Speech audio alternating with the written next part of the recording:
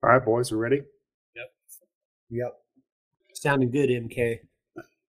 All right, Hey. I'm gonna mute myself because my washing machine is loud as hell. That's why you get a wife.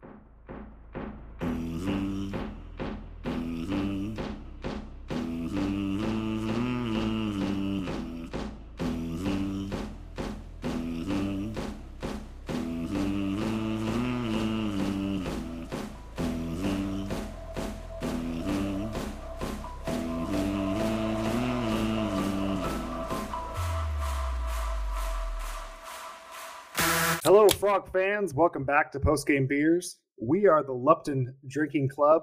We bring you weekly Frogball USA recaps, scores, stories from the front row. Thanks for joining us as we break down the last week of games, including a series win over the Baylor Bears. Plus, we'll have a look ahead to Kansas State next week. I'm your host, Kyle Malloy at YellMK. My co-host, the master of activities, Jacob Sailors at JD Sailors is here with me. Jacob, Frogs over Bears. Am I right?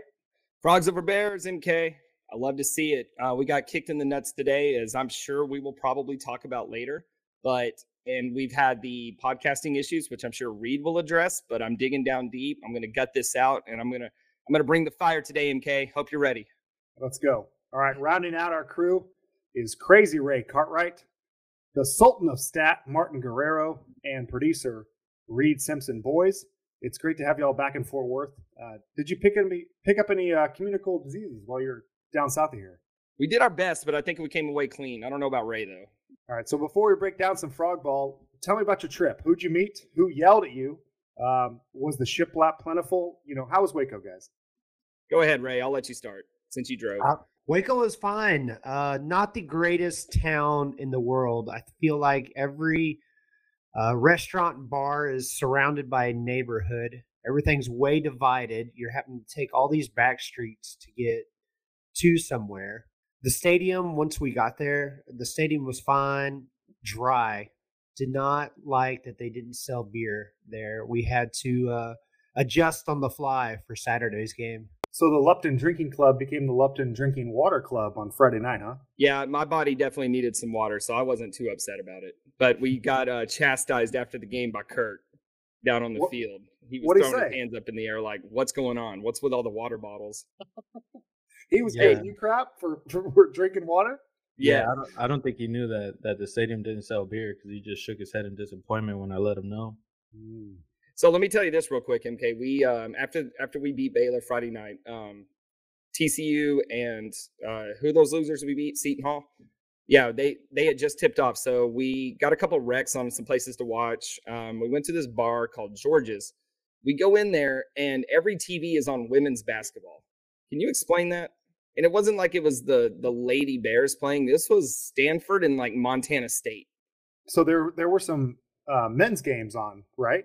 There were like 4 on, and They had like one TV that was on another men's game, and then one TV that was on TCU. The rest were on women's basketball. Was anyone paying attention to what games are on? Or nobody was watching anything. Well, it was that's insane. what I'm saying. Sometimes you walk into a bar and they don't really know what they're doing. They just have crap on the TV. But apparently this was like we got recommended. This bar was recommended to us by many people, so that's the place we went. And I couldn't understand all the love for a random blowout women's basketball game. So shout out. So George's son was actually in my fraternity at TCU. Nice guy. Kidding. Yeah. We would drive down to Waco and grab they have these like chicken things wrapped in jalapeno, stuff with, whatever, like cream cheese and all that stuff. We would go grab trays of them and bring them back to Fort Worth to parties because they were free. That's how broke we were. We would drive an hour and a half just to pick up food in Waco. I think those are the crazy wings. Yeah, there you go. The crazy wings of George's. So the very nice server that we had put the game on for us where we ended up sitting and we watched the game and it was a great time. It was a really cool feeling to have that adrenaline rush of winning that Friday night baseball game, go right to the bar and sit there in Waco while Baylor fans who are already sad about baseball have to watch TCU win again in basketball. So being there in Waco and taking in that experience was super fun. That's awesome. All right, so we're jumping ahead to the Friday night game. And Baylor lost their basketball game earlier that Yeah, day. so that was the next day. I mean, I don't even know if we have enough time to get into the entire trip, but we got to watch Baylor lose in basketball the next day, which was pretty cool. We'll jump back into how you guys did on Saturday. So let's take it back a couple days. Before we jump into games, is there anything else you guys want to recap for the past week outside of the games itself? Yeah, so let me make sure I hit this before I forget. So if we remember, we had the Long Drink and Dutch's post-game party for Friday night after Army. So we're actually going to reschedule that because the game got canceled against Army. We're going to do that party this Friday night after the K-State game. It'll be at the rooftop at Dutch's. There'll be free long drink swag. So come on out, hang out after the game, celebrate our hopeful win, and try out some free long drink. So instead of a pregame party, we're doing a postgame party after Friday night. Ooh, damn. I may have just messed that up. You know what? You're right. Keep it in, Reed. Keep it in. Okay. Yeah, keep it in. Let me just start over. We're going to, yes. I just want y'all to know nothing is getting edited on this episode. We've already had so many audio issues. So just ignore everything I just said for the last 30 seconds, and let me restate. You're correct. So the original plan was after the game, but MK, thank you. We are actually going to do it 4 p.m. to 5:45. There you go. Before the game. I'm sorry about that. Glad I caught y'all.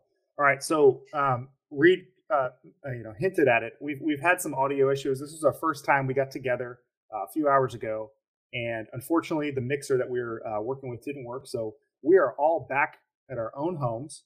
We are on Zoom for the second time. The first time was when we did the second episode after the Arizona weekend. So we'll see how this goes. We're hoping it's a good deal, but if you guys have feedback for us, positive or negative, you know what? Positive, hit us up. Negative, just keep it to yourself. Thanks. Yeah, we don't want to hear that.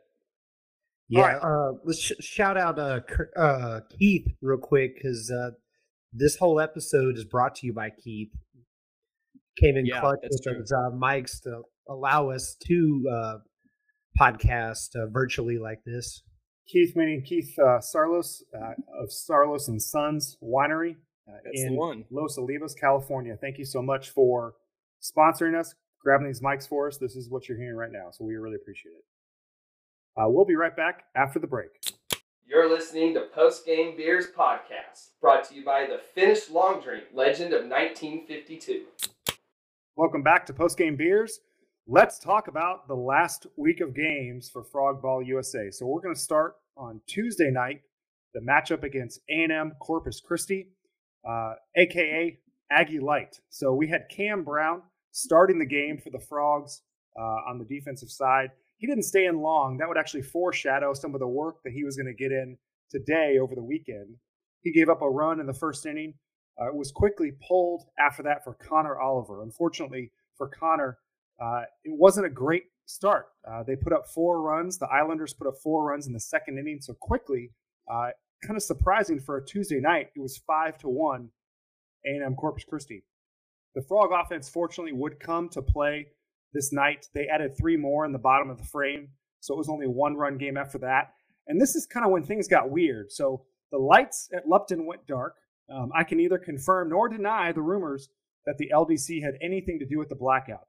Mm-hmm. So for about 20, 30 minutes or so, we waited for the lights to come up. And they actually played the A&M Corpus NCAA tournament game that was on. It was a play-in game for them. So that was a nice nod to the other team that was on the big screen in the background. And we were going to watch that as we were waiting for those lights to come up. So after the delay, the Frogs really put on an offensive show. They scored in 7 of the 8 innings played. Yes, only 8 innings. The game ended in a run rule after the 8th. The Frogs ended up winning 17-6. A few things to note. In the 7th, Braden Taylor absolutely smashes a 415-foot home run. What a freaking bomb. It was a bomb. That was immediately followed up by another home run from David Bishop, which was immediately followed up by Gray Rogers, who comes to the plate and strokes a triple down the line. He scored quickly after that, after a wild pitch. So all in all, Taylor and Bishop, they go 5 for 7 with 2 home runs, 8 RBIs combined. Just a stellar night for the second and third hole hitters. So, Jacob, what did you see? What do you remember from Tuesday night? Well, first of all, Cam Brown only going 1 inning. We couldn't determine if that was performance related. He did get hit around a little bit. But as we found out later, it would be because he was going to be a starter over the weekend. So that made a lot of sense. And you touched on Connor Oliver getting touched up a little bit. Hopefully that doesn't continue, obviously. I don't think it will. The kid's got a lot of talent. Everybody's going to have a bad night every once in a while. We're going to need him to come through if he's going to have to start on Tuesdays going forward. As for the lineup, those Corpus Christi pitchers never had a chance against any of our hitters. It was pretty fun to sit back and just watch the guys just hit lasers all over the field all night. Other than that, it was good to see Caleb Bolden get in and get some work.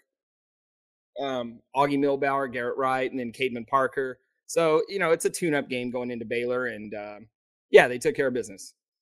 So Jacob just mentioned a bunch of relievers that came in. Martin, Ray, what did you guys see from the bullpen on Tuesday night? So if you look to Texas, this doesn't have to do with the bullpen per se, but if you look ahead to Texas A&M Corpus Christi, the way their weekend went, they had a series up in Nebraska where they took 2 of 3 from Nebraska, including beating them. I think it was 22-4 today. So they've got some sticks and they can hit the ball around. So them kind of tagging Oliver a little bit, it's not the most surprising thing. They're not a light Tuesday night opponent that we should have just run through. Another guy that came in later on that we haven't seen a ton of, but was Mason Speaker. He had his first hit of the year. This was with the bases loaded. He just smashed a double to right center, and it cleared the bases. So after that, Mason's on second, and he has a pinch runner. A guy came in of the name of Sam Thompson, and he decided to take third. Anyone want to note what happened when he went from second to third base? Scorpion. Explain that a little bit. What does that mean? Sam Thompson's running to third base. He's trying to steal the base, and they throw over. He slides a little bit early. Somehow his head goes down, his feet come up, all the way up. His feet come back up and actually kick the third baseman. Fortunately, the ball was bobbled. He ends up tagging third base and then running home after that. But man, did he get some if you haven't seen the laughs video of that, you need to go find it. Yeah. He got stuck. It looked a little wet over there by third base. Not the slickest of surfaces. So that is probably why he looked a little stuck in the mud. Wet or dry was hilarious. I sent it to D1, or not D1, 11.7, which is a big college baseball account, and they ended up sending out that video to a lot of people. A lot of people got a lot of laughs out of it. So that was, by the way, I should interject real quick. We announced that we were going to have Ben Upton on tonight, but we're going to have to reschedule. I think he underestimated what having a newborn baby looks like. So we'll get that worked out with Ben, and we'll have him on at some point. It's that tough to have a kid, huh? Well, I wouldn't know. Couldn't be me. I guess he didn't either. Martin, anything from Tuesday night, whether pitching or hitting wise, you want to talk about? Yeah, it looks like we just did our job up there hitting. David Bishop went 3 for 4 with a walk, double, 5 RBIs. He's up there in the leaderboard in the country for runs batted in. Braden Taylor was 2 for 3 with a walk and that massive home run. Caleb Bolden, after Cam Brown and Connor Oliver had issues, he came in and settled everything down. Had big strikeouts in the 4th inning. He was mostly 93, 94, but he threw some up there, 95. And the Frogs as a team also had 5 stolen bases, and 2 of them came on pickoff attempts, so that was interesting to see. And I just want to say, too, that Braden Taylor home run, I'm trying to think of a ball I've seen at Lupton hit harder than that. That thing was towards right center and just absolutely launched. I know Lucan Baker's home run a few years ago comes to mind, but not too many balls I've seen. Oh, I know Josh Watson hit the street once, but that's got to be like top 5 of home runs I've seen in that stadium. I definitely regretted not having video of that Braden Taylor home run, because it was one of those ones that when it went up into the air, into the night, you lost it. It was completely gone, into the dark. So it was pretty awesome. Another quick note about Tuesday was we got to see Cademan Parker for the second time this season. He looked really good. I think he was topping out like at 95, 96. Got a strikeout in the inning, I believe. But I think on Wednesday, the coaches show over at Railhead, Sarlos was talking about we might see more Cademan Parker after this, which with Cam Brown starting on Sunday. I'm sure Connor Oliver will probably start on the mound, but we might see some Cademan Parker on Tuesday. I know they're working Kamen in slowly because he's a freshman, but do we see him as potential to be a starter in the future? Yeah, I would think if depending on how long Krob is out, we don't know the extent of the injury.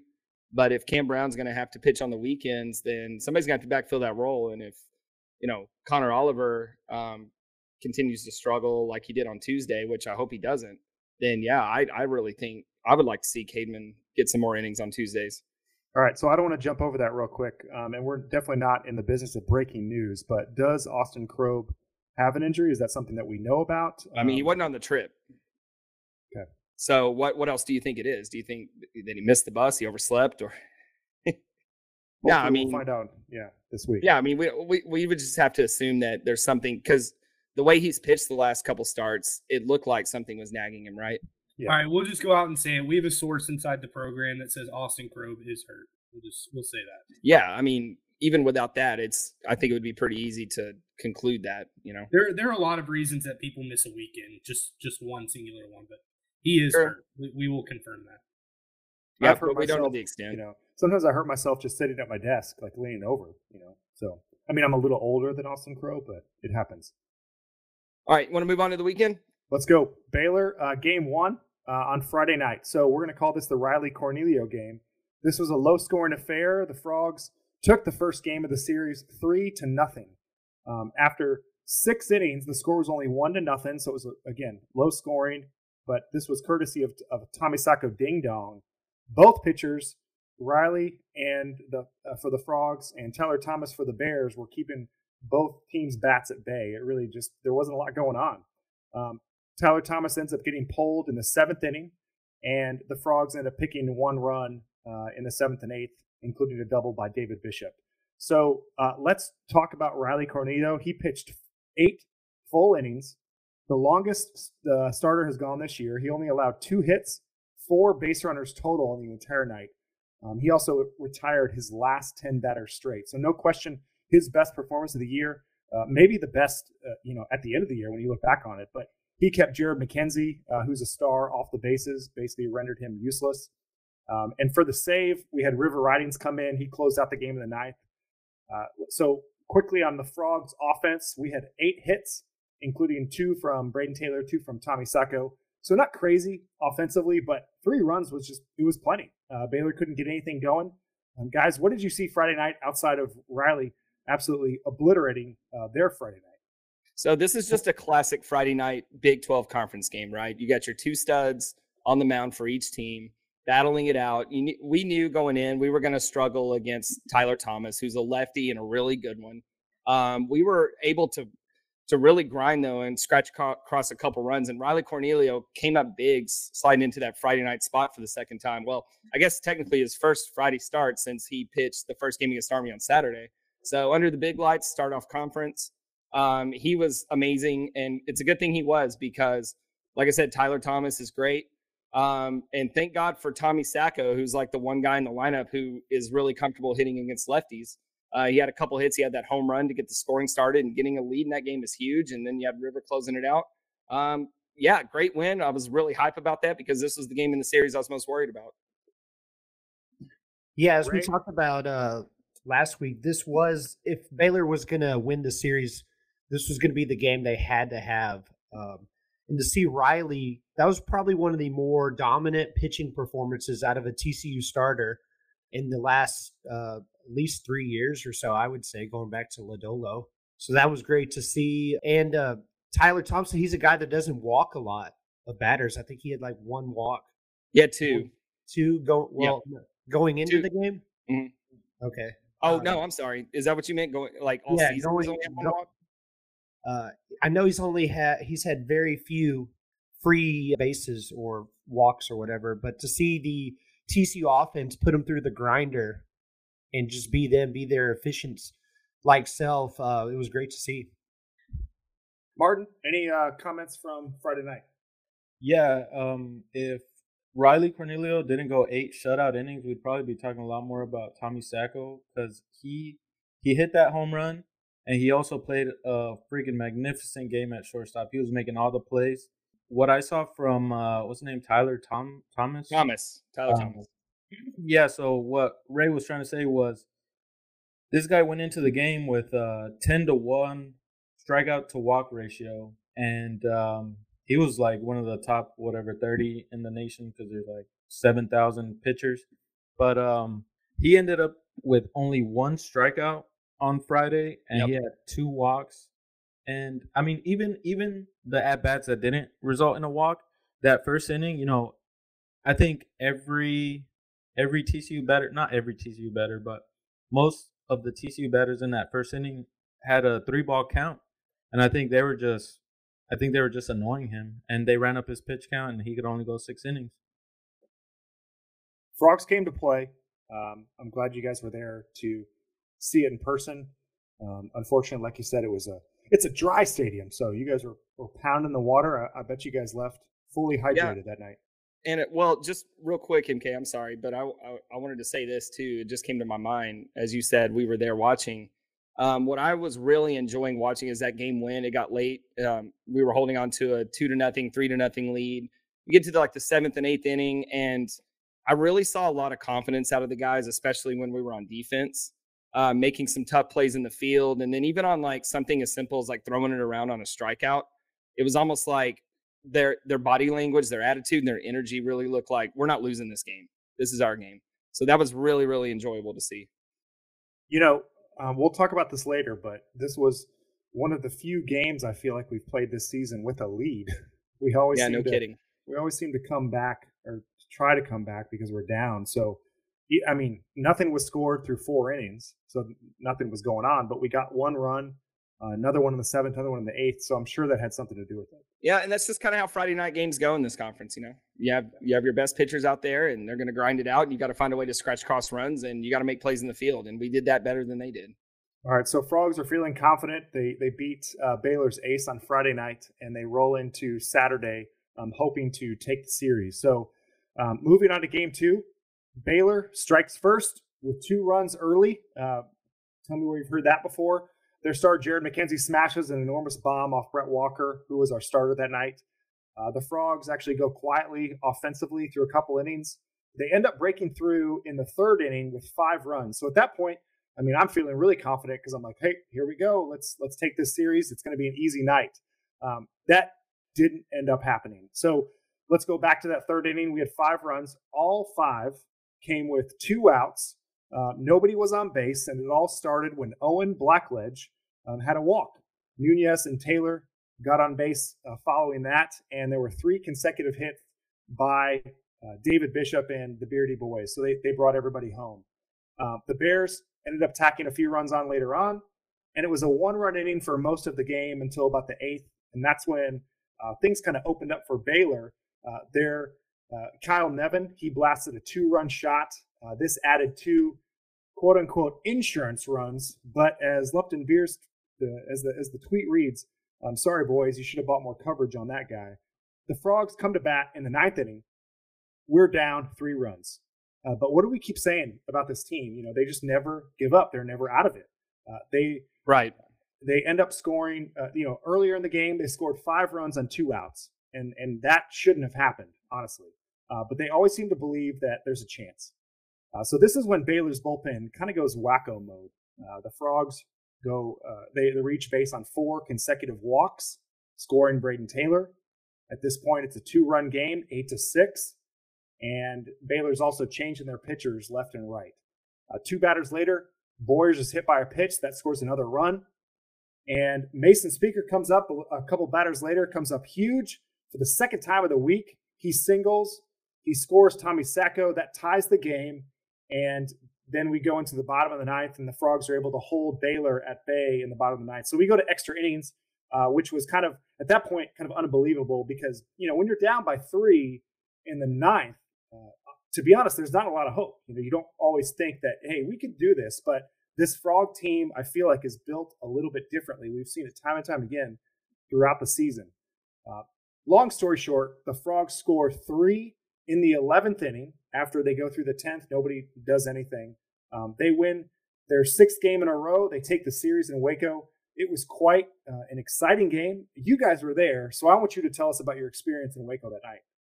Yeah, Brett Walker was, he did what he's been doing all season, which is throw strikes. Unfortunately, the Baylor bats finally came alive. We were really wondering, is this Baylor team ever going to hit anything? Because their offense had kind of struggled all year. They have, an All-American in the lineup and some other guys who are really talented who hadn't shown anything pretty much all season. But in this game, they touched up our guys, especially Brett Walker. Cohen Feaser was good, but not great. He gives up a couple runs, but then the bullpen really gave us a chance to win, starting with Garrett Wright getting out of a tough situation, along with Augie. And then Marcelo and Luke each pitched. Marcelo pitched 3 1/3, and he was kind of the hero of the game on the pitching side. Granted, he did give up that 2-run home run, but going 3 1/3 and only giving up 2 runs, that really gave our offense a chance to hang in there and get into that Baylor bullpen.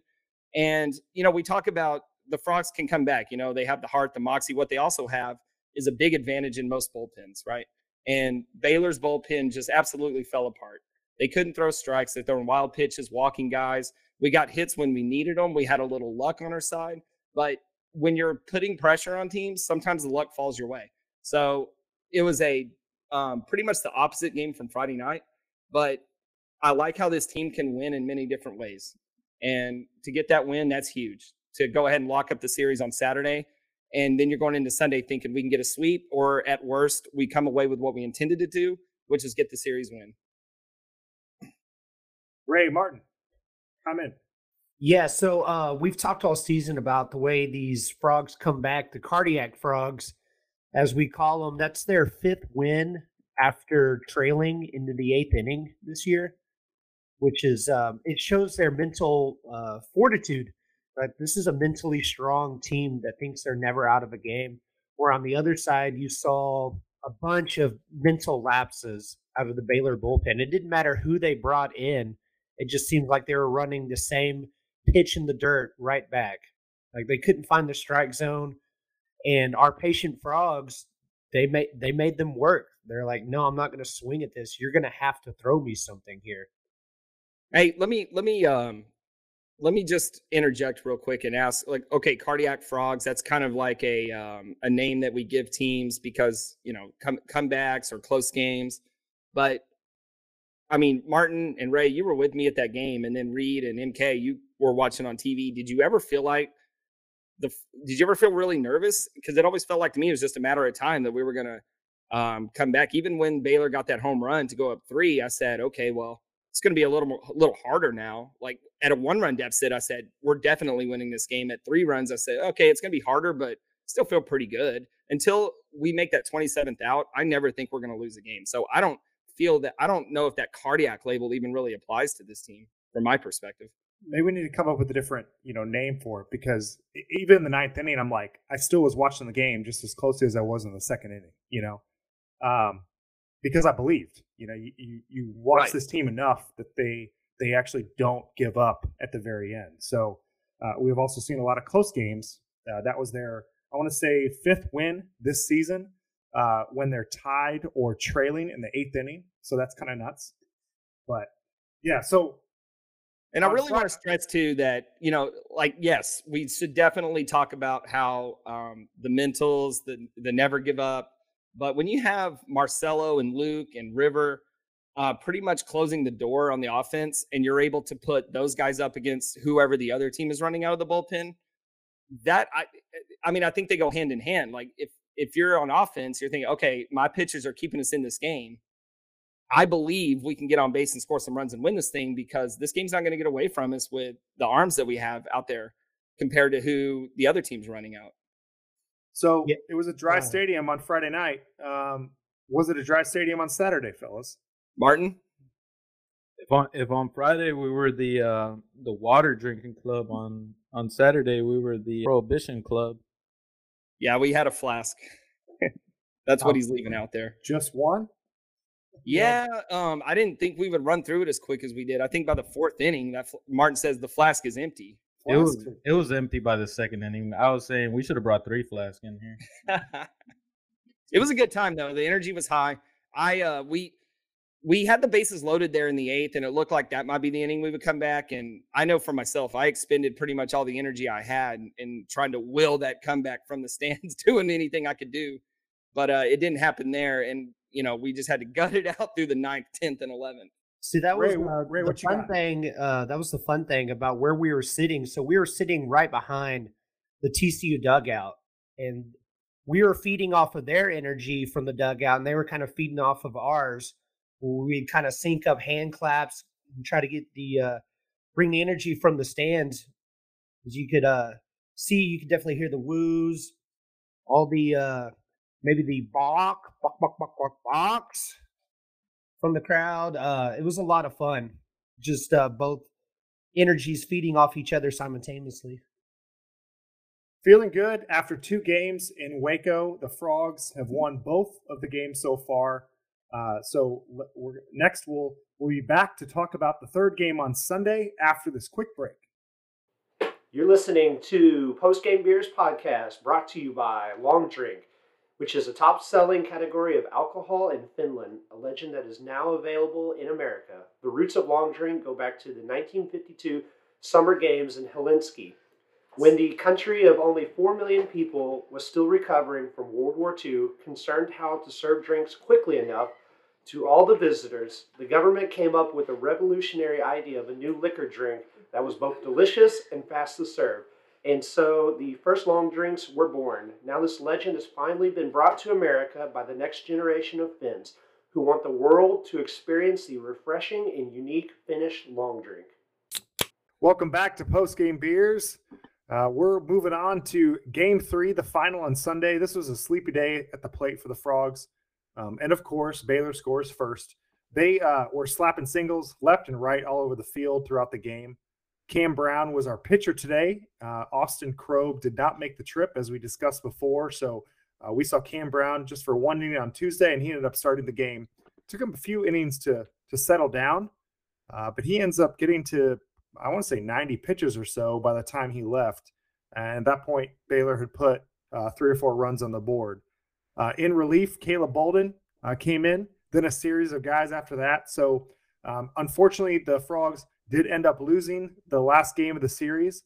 Our offensive leader for the day, none other than Luke Boyers. He was 2 for 4 with the double. Everyone else, 1 hit, 1 hit, 1 hit. Just nobody was able to really step up. A couple other main points. We did have back-to-back homers by Braden Taylor and David Bishop later on in the game, but unfortunately it was just not enough to overcome the 4-run deficit. So guys, from the last game today on Sunday with the loss, we still come out on top 2-1 overall in the series, but what are the things that you guys see over the series? So real quick, and your point is totally correct about the offense today, but this was just a weird game to me because we only had 3 fewer hits than we had the day before when we put up 11 runs. I don't know if you realize that. And I honestly didn't either until I started looking into the box scores. But it felt like TCU was kind of threatening in most of the innings. We just couldn't get that big 2-out hit or kind of put hits back to back. Is what the nerds call sequencing, when you perfectly spread out all of your offense over the entire course of the game, but you don't put anything together in a way that results in runs. And I think that's what we had today. I don't know the stats. I bet we had a runner in almost every inning. We just it sure felt like it. I don't have that number in front of me, but with bear with me here, we had 7 hits, 5 walks, so 12 base runners. But we also did have 7 strikeouts, and that's what TCU had been avoiding on Friday and Saturday up to this point. So when you get guys on and you're not able to get them in, it's going to sound like a really basic point, but you're just not going to score enough runs to win. But even then, like we talked about going into the series, that we felt like once we got into Baylor's depth in pitching, we should really be able to take advantage of that. And it never really happened for us today. Their starter, what's his name? Will Rigney. Yeah. Never heard his name before, but he made a lot of great pitches that kept our hitters off balance, especially our power guys. He was throwing a lot of breaking pitches, looked like a slider that Braden and Bishop especially just had no answer for. They accumulated a lot of those strikeouts early against the Baylor starter. We started to touch up their bullpen a little bit, but we just never could put anything. We never could extend a rally. So I mean, Braden Taylor was a perfect example. He went 1 for 5 with a homer, but 4 strikeouts. Right. And I was watching him and David Bishop and guys who normally, don't swing at garbage, just over the top, kind of going nuts. Yeah, Braden left 4 guys on base. So, I mean, those are those opportunities right there where, if you're going to put some runs on the board and touch up their pitching, maybe get to their bullpen earlier.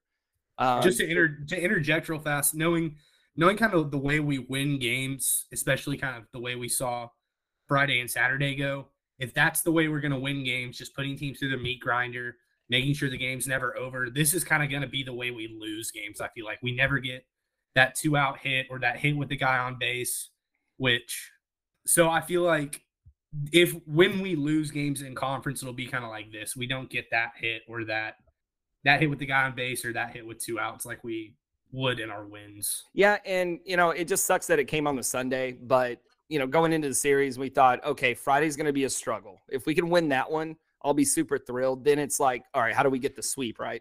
So to come away on the road where TCU, even in their best years, struggle on the road in conference, to get 2 out of 3 to start off conference play against a decent team, I'm pretty encouraged. It just, if you just look at today in a nutshell, it's a kick to the groin and it sucks, but we're going to move on. And later in the season, we're going to be like, I'm glad we took 2 out of 3 at Baylor.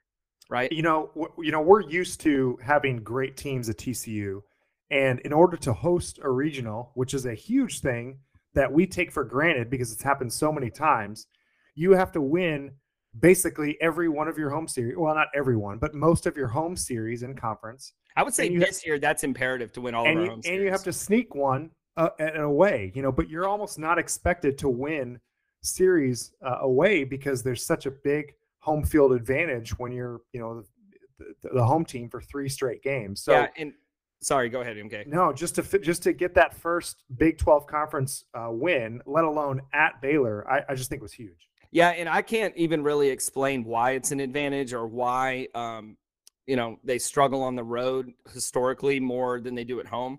But the numbers speak for themselves. We talked about it last week, how, they'd had a losing record in Baylor.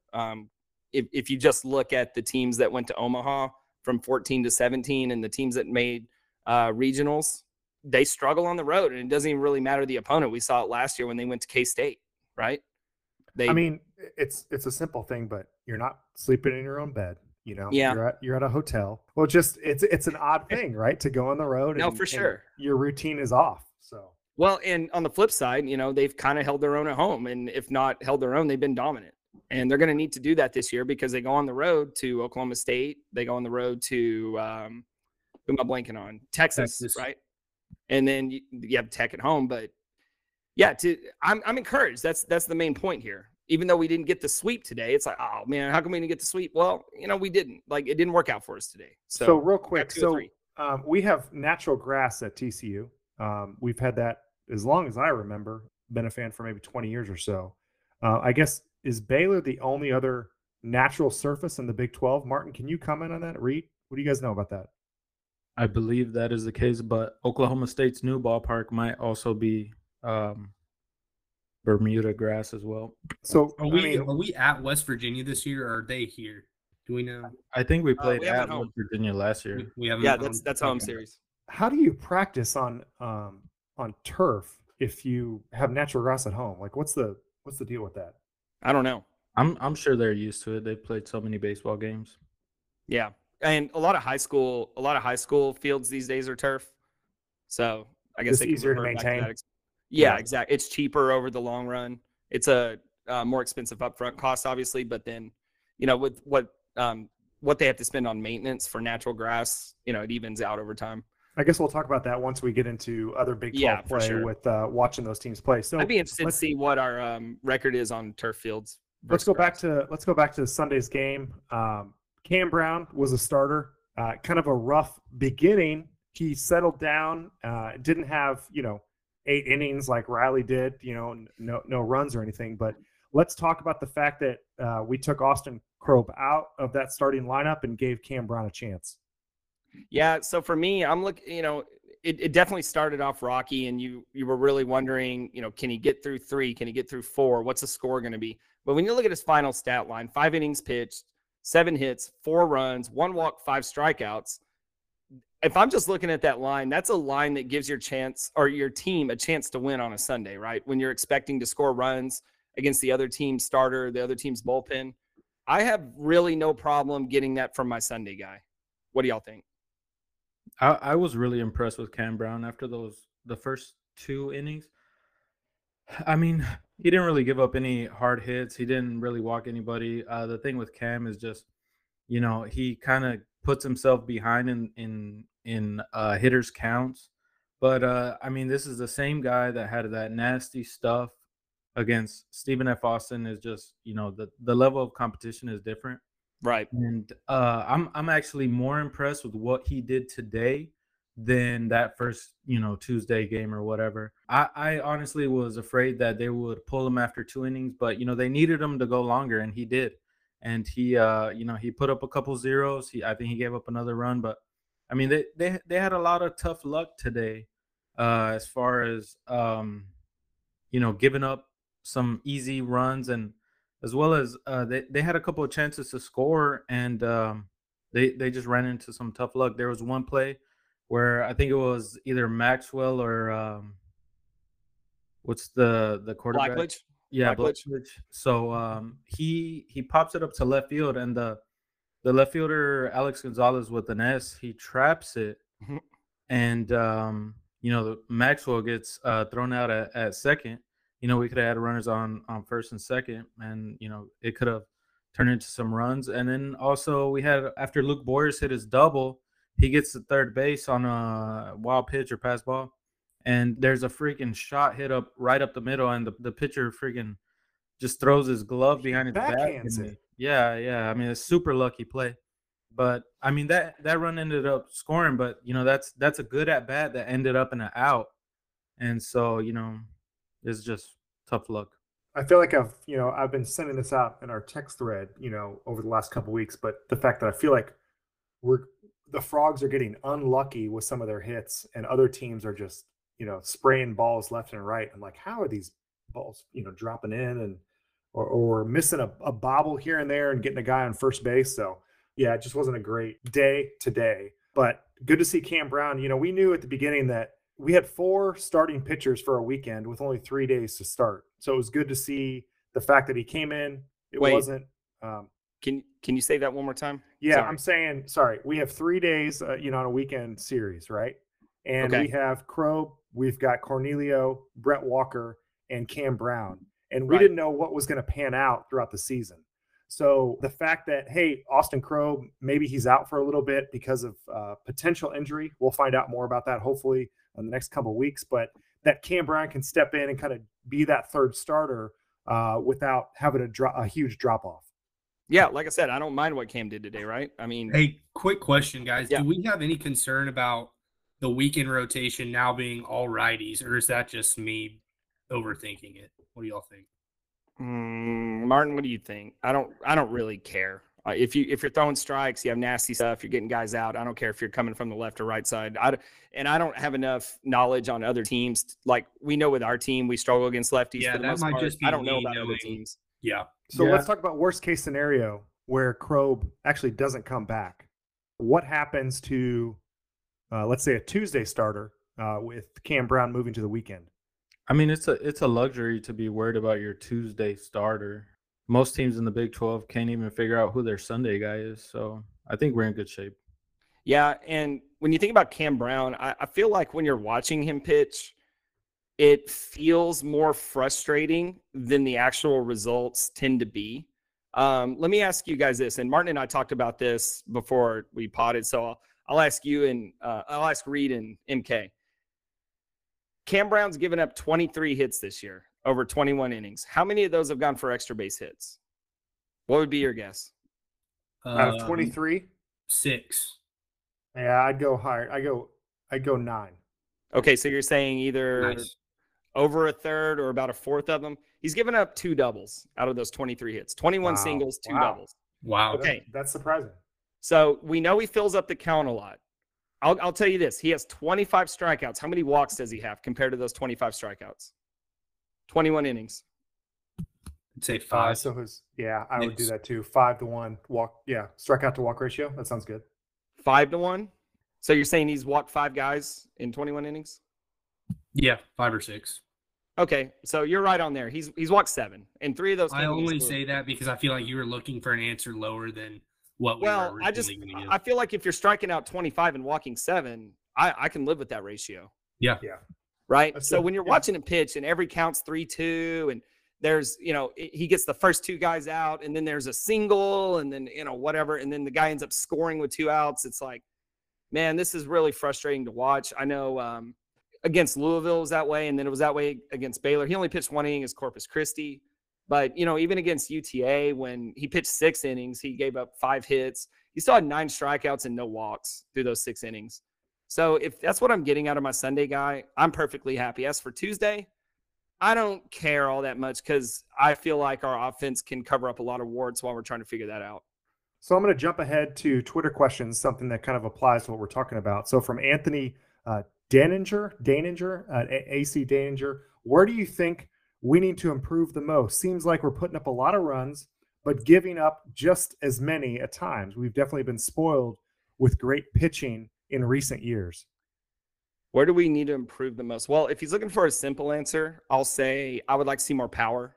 I haven't checked where we stand in like home run rankings, but I know going into last week, like I said on the pod last week, we were 250th in the country in home runs. And it seems like every time I start to wonder where the hell is the power, like today or even yesterday, then Braden and Bishop go back to back. Right? They did that twice this week. So it's like, okay, is it really that bad, or is it just comes in bunches and then it leaves us for a while? I'll look into that more, but that would be my simple answer. I'd want to see more power. But I think we just don't have that one guy that's going to hit 15 bombs this year. No, and we really never do, and that's okay. But I would just like to see more extra base hits, a few more home runs here and there, especially if you're falling behind a lot and you're trying to climb back in the game. A home run can do that pretty quickly. But let me make this point real quick. I think we're really good at everything. Starting pitching, bullpen, hitting, whatever it is, coaching, all of it. I think it's all good. I just think we fail at 1 or 2 of those at certain times while the other 2 are succeeding. It seems like we can never put all of those together. Does it feel that way to y'all? And we have put those together multiple games this year, but yeah, I agree. For most of the time, okay, so let me rephrase. So when we're struggling, it just feels like, okay, we know the bullpen's good, but the starting pitching was good today. We were hitting the ball, but dang, our bullpen was bad. So then we're like, oh, the bullpen's bad. What do we do about the bullpen? And then the bullpen goes on a run where they're lights out, but now we're not hitting the ball. Does it feel that way to y'all? So our potential is high because we have all the tools there, but sometimes they're just not all in the bag. Yeah, it just doesn't feel like we're putting them all together consistently. Even within a game, I feel like you have, say, 1st through 3rd inning, this is firing on all cylinders, and 3 through 6, this is firing, but the thing that was firing 1 to 3 wasn't. It just feels very Jekyll and Hyde, even within certain games. Yeah, right. I think right now, the thing that's not really hitting on all cylinders is probably the starting pitching. But, I mean, we obviously have the talent to fix that. I mean, next week they could just all go, 6 or 7 innings. It's just that once the starting pitching goes off the rails, it kind of just throws us off with the bullpen, and you need guys like Caleb Bolden and Marcelo Perez. Luckily for us, we have those guys. Right. We have guys like Luke Savage. We have guys like who else pitched on Saturday? Vieser. Right. We have guys like that who can go multiple innings. Yeah, and even Augie's done his job, right? After early season struggles, he's been pretty good lately. I've actually been really impressed with Augie. We can talk about that another time, but coming in, he seems to be much more consistent than he was last year. And keep an eye on Garrett Wright. He's starting to get more consistent work, and he's doing his job. All right, so we'll be back after this quick break. We're going to talk about some Twitter questions and a preview to the next week of games after this short break. Post-game beers presented by Sarlos & Sons Family, Farm, and Vineyards, located in Santa Barbara County, California. Santa Barbara County was actually voted as the Wine Enthusiast 2021 Region of the Year. And not only is the Family's Vineyard located in the industry's #1 region, but they are literally the poster child for that region. Wine Enthusiasts selected their vineyard to be the cover photo for the award. Head on over to sarlosandsons.com to shop the 2022 winter allocation and join the family today. Welcome back to Postgame Beers. Let's jump into a few Twitter questions. Our first one from Adam S. at staff. PPTMSG. Does anyone else feel like a fish out of water being a TCU fan in Waco? Or do I just have the wrong mindset? Guys? I'm glad he asked this question because I feel like we breezed over, or I feel like we breezed over kind of our experience down there in Waco. So let's talk about the crowd down there. Friday night, I felt like it was about 50-50 TCU Baylor. It looks Seriously? like it on TV. Yeah. So, I mean, that's what it sounds like because you guys are super loud, but was it really 50-50? Man, it sure seemed like it because most of the TCU fans obviously were sitting behind the visitor dugout, and it looked like our side was pretty full of purple. And Baylor's not a big attendance team anyway. You know, they were talking about yesterday's game being the highest attended game they had since like Texas in 2018 or something like that, where they had 3,000 people. We get 4,000 on a Tuesday at Lupton. So, I mean, am I answering his question correctly? Like, did we feel like we were kind of on an island down there? Did you feel out of place? No, not really, because to my point, like there were so many TCU fans down there. And, you know, when you're winning, you just kind of feel like, well, this is my town now, right? So Saturday was a little more Baylor because they were running promotions, and then once they were able to cash in on they handed out vouchers for freebies and stuff. Wasn't it a dog day on Saturday? Yeah, it was. I was just about to say, yeah, it was dog day. So it was a little more Baylor, and they were actually competitive in that game, so you could actually hear them. You know, when Baylor was scoring runs and stuff, they were cheering, but still, TCU really represented well down there, and we got to meet a lot of those people, so that was cool. It was a good experience. I didn't feel like a fish out of water. I felt like this is kind of our territory right now.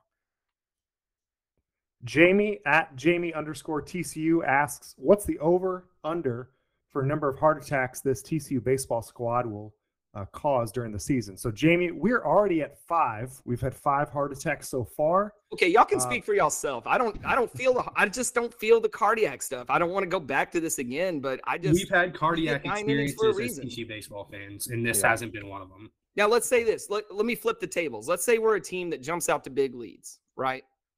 And then we get late in the game, and then, oh, my God, here comes the bullpen, and, oh, the team's coming back again. That's when I would start having heart attacks. But if we're down a few runs in the 7th inning, I'm like, okay, we have 27 outs. We're going to use them all. And I trust my team more than I trust theirs to close the game out. So I just don't feel that nervousness. Anybody else want to chime in on their nervousness in the last couple innings of each game? I mean, we've seen, TCU be a cardiac team in the past. We were there for the NC State games and all those postseason games. You really, especially with a team like this whose their makeup is built to win ball games late and to just, Jacob, when we were in Arizona, we even talked about how you have to have mental fortitude to beat this TCU team, which San Diego State didn't have it. Cal didn't have it until they did. And then Houston obviously got run ruled. But we've seen it from the very beginning. We knew that's what this team was going to be. Yeah, I just feel like I swear to God, this will be the last time I make this point, but I feel like when we frame it that way and we don't talk about the talent in the bullpen, we're doing the bullpen a disservice. Yeah, if we had a bullpen as bad as Baylor did on Saturday when, they're friggin' making 3 pitching changes because their batters can't. Not only could they not get an out, but they could not throw a strike. So if we had a bullpen like that, sure, I'd have a bunch of heart attacks, but we don't. So I'm good. As the elder statesman, currently on medication for prevention of cardiac disease. Oh my God. I guess I can Rest have a in little more peace. experience with that. Yeah. So anyway, I haven't had a heart attack yet. Are you 40 yet, MK? I'm 40 this year. Thanks for asking. Later on this year, I've got a few more months until I'm there, but Live it up, brother. yeah, let's go. All right, next Hang question. out with me in Dallas. No thanks. All right, Frog Dog at Frog Dog 1 asks, was Waco a nice hydration break, or should the Baptists adapt to selling other hydrating beverages? Yeah, I touched on this. I welcomed the break. I needed it. This season's been pretty hard for my hydration and my liver, and yeah. So Bank account and our bank accounts. and our bank account. So I didn't really mind. I didn't really mind the small break. Mike Miles Season at GFMP asks, was that one of the more memorable games in the last few years? He's talking about Saturday night. And no disrespect to at GMFP at Mike, but it was great. It was so exciting. To be completely honest, in a couple series, I'm not sure if I'm going to remember that game as being one of the more memorable ones. It just is because it happened 2 nights ago. But we've had so many memorable games. That one is not necessarily going to stick in my mind. I will say yes, only because I was there and I have a weird brain where I'm able to remember these games. Like when we talked about the College World Series game against Louisville and you guys looked at me like, wait, we played Louisville? The way my brain works, I just kind of remember these things. But some other games that come to mind, and I say games, but I can really only remember one recently, was the Saturday game against Texas, where it was just, and this is last year when we played Texas at home. We dropped a tough Friday night game, but that Saturday game, it was kind of the same battle, except we came out on top. So that one was a really fun one. But I think that's a good question because I'm really having a hard time remembering any that were that kind of, that intense and that exciting. That's a great question. I'll probably forget it by Tuesday. And Jacob, I want to push back on you saying that none of us remember that Louisville game. I was actually there, and I do. Well, I very much remember that Louisville. We're in this group because we remember TCU baseball. I feel you, but I also feel like when I was bringing that up, you guys were just blinking at me, and then I was like, "What do y'all remember?" And then it went like silent or something. I don't know. Fair enough. All right. So speaking of Tuesday, you're going to forget the game. We've got a Tuesday matchup against ACU, Abilene Christian. That game is on Tuesday night. That's an away game, so that'll be played there. ACU is 10-8 overall, including a series sweep versus Michigan State, which I don't know how much that actually means because Michigan State could suck pretty bad. They also beat SFA, but they have losses against Baylor and UTRGV. So, guys, anything from the Tuesday night matchup this week? I'll defer to Martin on this one. I don't know crap about it, ACU. The biggest thing I'm thinking about is who's gonna be starting on the mound. If it's Connor Oliver, let's see if he puts it together. I think we're gonna see a lot of Cademan Parker. Looks like ACU is pretty good with the bat. I think on the season they're 11-7. They hit 300 as a team, and they got an OPS close to 900, pretty much 900. So they got some sticks. How does that Abilene wind blow? Is that like a thing? No idea. Yeah, so I don't know. We'll see. But I predict it's gonna be probably a boat race. I don't know, depending on I think like 9-7. Yeah, let's see how our pitchers do. If our pitchers are good, then we'll probably like run rule them. But if not, if we keep them in the game, I might have to actually go 9 innings. You think it could be one of those games like we saw against Texas A&M Corpus this past week where it started off kind of shaky and then we ended up just, the TCU -10 hit? I think that's a good analogy, yeah. That's possible. I don't know. They're going to be in Abilene. They might be pumped up because they swept Michigan State, woohoo, at home. I don't know. They probably are tired of losing to TCU. They're 19-1. TCU is 19-1 against Abilene all time. So, jeez, okay, that's pretty bad. One thing to remember though is these Tuesday games are kind of weird. We pointed that out last week, where Jacob, you brought this up There were 18 top 25 teams playing on Tuesday night, and 5 of them lost their Tuesday games. Yeah, and these weren't like key matchups against equal teams. These were no names, like Southeastern Louisiana beat Ole Miss, games like that. Yeah. No, and Ole Miss is number 1 in the country right now. So we expect to win. If we lose, it's also not the end of the world. And you can move on and still have a successful weekend after that. So moving on into the weekend, the Frogs are meeting up with their second Big 12 series against Kansas State. The Cats are 11-7 overall. In the first weekend, they played again in the State Farm College Baseball Showdown here at Globe Life. Unfortunately, they lost 3 consecutive games to Arizona, Michigan, and Auburn. Why is that unfortunate? I'm just saying, go Big 12. F them, dude. They took our friggin' outright regular season title away from us last year with that stupid comeback in that Sunday game against Halen Green. F them. That's not unfortunate. It's bad for the RPI, dog. I don't care about the RPI. We will at the end of the season. All right, Well- they do have series sweeps against, hold your breath, Central Connecticut and They're not Morehead State.